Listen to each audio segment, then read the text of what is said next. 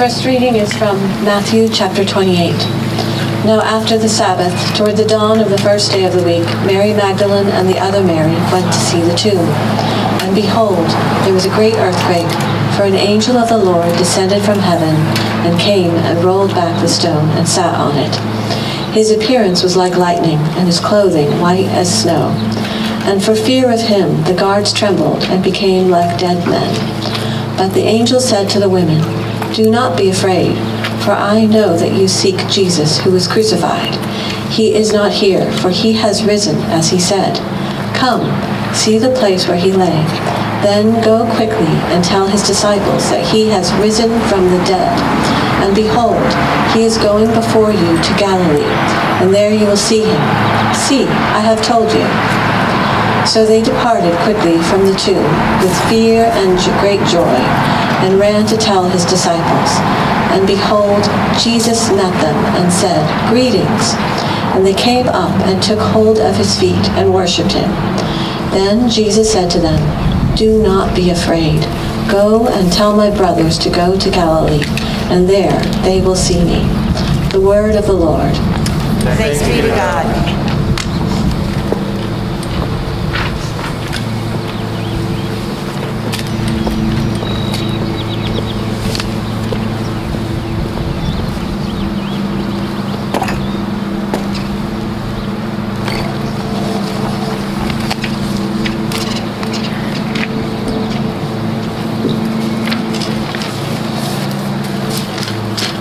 Our second reading is from Revelation chapter 21. Then I saw a new heaven and a new earth, for the first heaven and the first earth had passed away, and the sea was no more. Then I saw the holy city, New Jerusalem, coming down out of heaven from God, prepared as a bride adorned for her husband. And I heard a loud voice from the throne saying, "Behold, the dwelling place of God is with man. He will dwell with them, and they will be his people. And God himself will be with them as their God.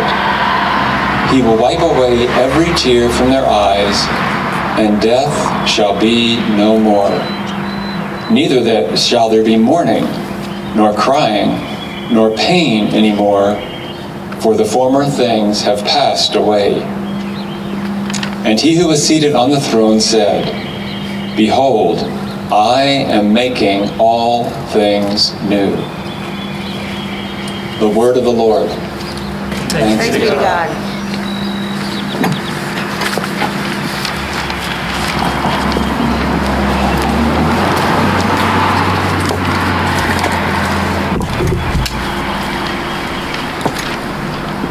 So again, welcome to Christ Church Vienna's Easter service. We're outside doing things differently this year.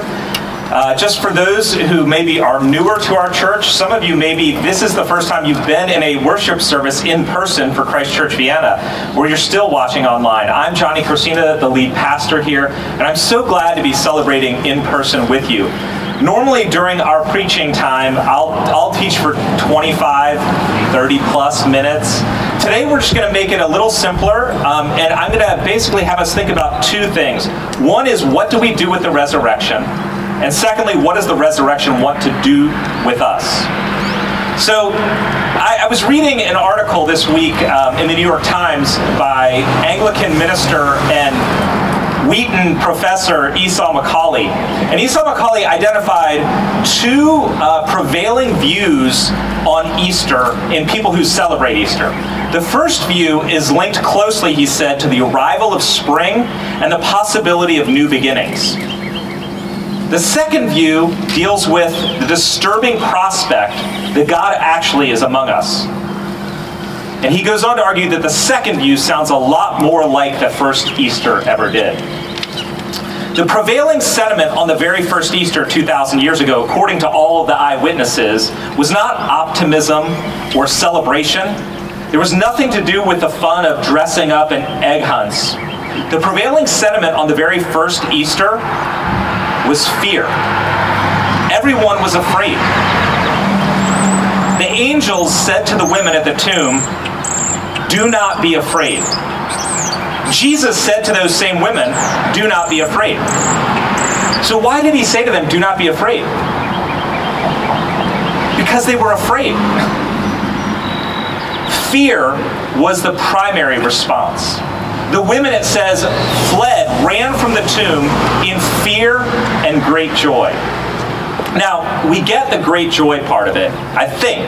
We get the great joy. It makes sense because they realized Jesus was not dead. And Jesus wasn't just somebody. He was their good friend. He was their rabbi, their master, their teacher. And he was their Messiah, the one in whom they put their whole life's trust. And he was miraculously alive, and you can imagine the joy circling in their head, thinking, can this really be true? The tomb is empty, can it really be true? And then finding out, yes, he is alive, and the absolute joy they would have felt. But why fear? What about the empty tomb created such a universal response of fear? And the constant refrain of the angels and Jesus of, "Do not be afraid." I think if we go back again to what Macaulay was talking about is Easter, in the first view, the celebration of possibility? And in that sense, is the Jesus and Easter story just that? A story. A story of inspiration, reminding us that as spring comes after the winter, you too can overcome adversity.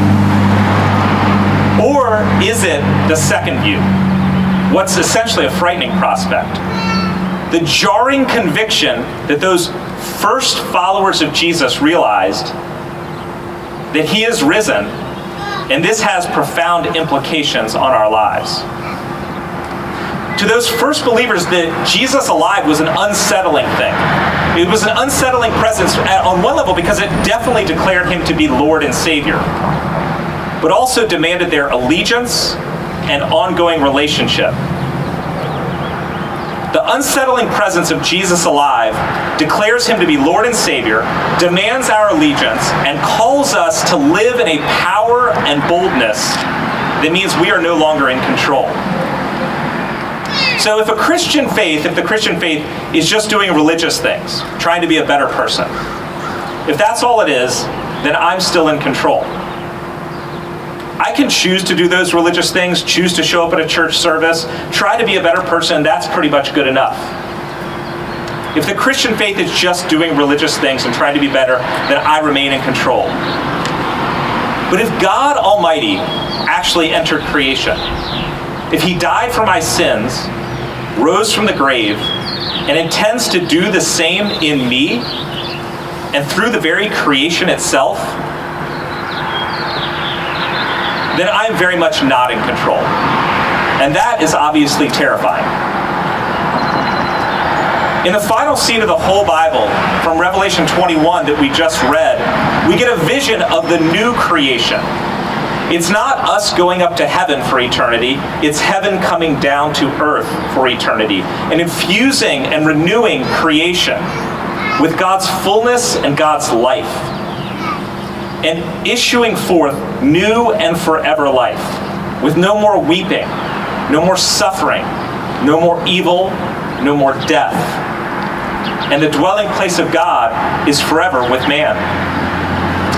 But if you read through what's written in there, you will notice the very last verse that we have in our little passage is, "Behold, I am making all things new." The Lord says, "Behold, I am making all things new." And when he says that, he's saying it in the present and ongoing tense. Not, "Behold, I will make all things new," but "Behold, I am already in the process of making things new." It's a continuous tense. In other words, the new creation, heaven, eternity, is already unfolding because of Jesus. "Behold, I am already making all things new," is an invitation and a calling to us. It is an invitation to experience the reality of God's new creation in our life even today. You know, when we come to faith in Christ, the Holy Spirit dwells in us. God Almighty already dwells in you if your faith is in Christ. It's not something to await one day. He already takes up residence in you. And he is renewing and empowering you, as he will do throughout all of creation one day. Which means already you are fully loved. Already you are fully forgiven. Already you are fully a child of God. You can know him, experience him, talk to him now. It's not something just to wait for. It is already unfolding and available. The joy and peace of eternity that transcends all circumstances is offered to us. And the invitation is to enter those joys through faith in Christ, through faith in Jesus, even today. God making all things new already, because of the resurrection, is an invitation. And it's also a calling. The reality of the resurrection and God already renewing all things is a calling. We aren't just to wait around until God makes all things new. Rather, he calls us to experience and participate in the resurrection life and the renewal of creation now.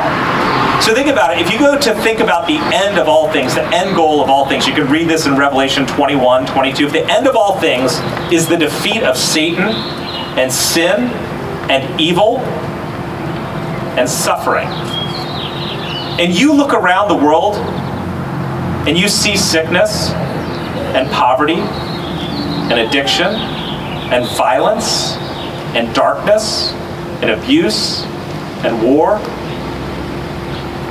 then you are called through the power of the resurrection into the battle. If the end goal is the removal of all suffering, sin, and evil, then you are called already into the fight. To the righting of wrongs, to wiping away of tears, to pushing back darkness in every place that God calls you already.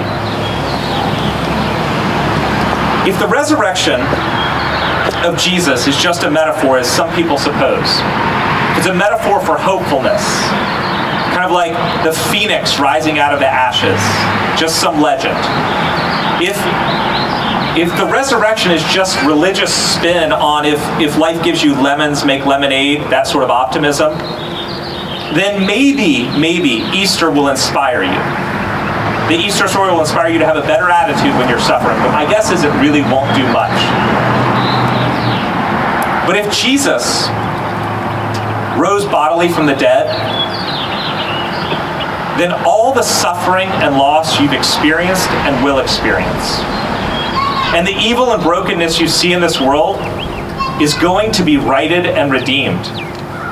If Jesus rose from the dead bodily, then there is real hope. And it's real hope that matters. And it means that your life and your bodily life matters. Because God intends to give life, resurrection life, to the deepest and darkest pains and losses you've experienced.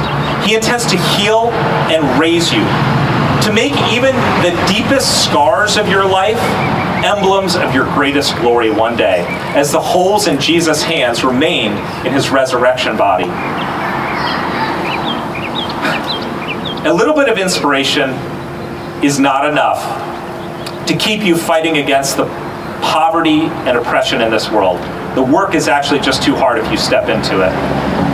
A little bit of inspiration is not enough to face chemo or the loss of a child.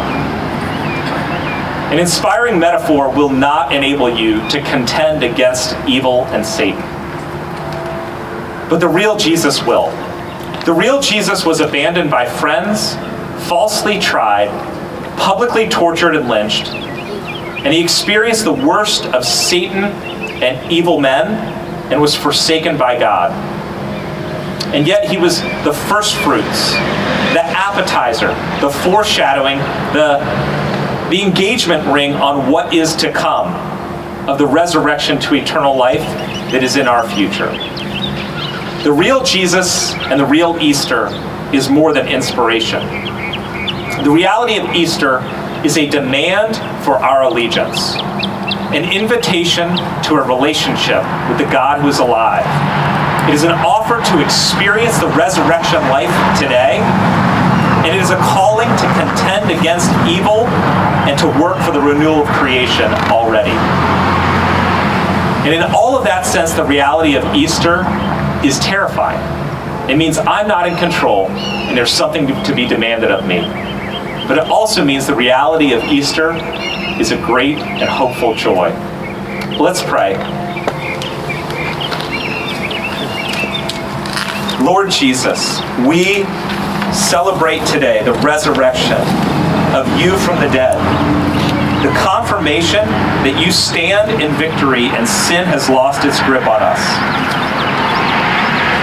Enable us to walk into the power of that resurrection, to be set free from guilt and fear, and to live in the power of Christ. And to know that no matter what happens to us in this world, no power of hell, no scheme of man can ever take us from your hand. Until you return or call us home, we can stand in the power of Christ today. Amen.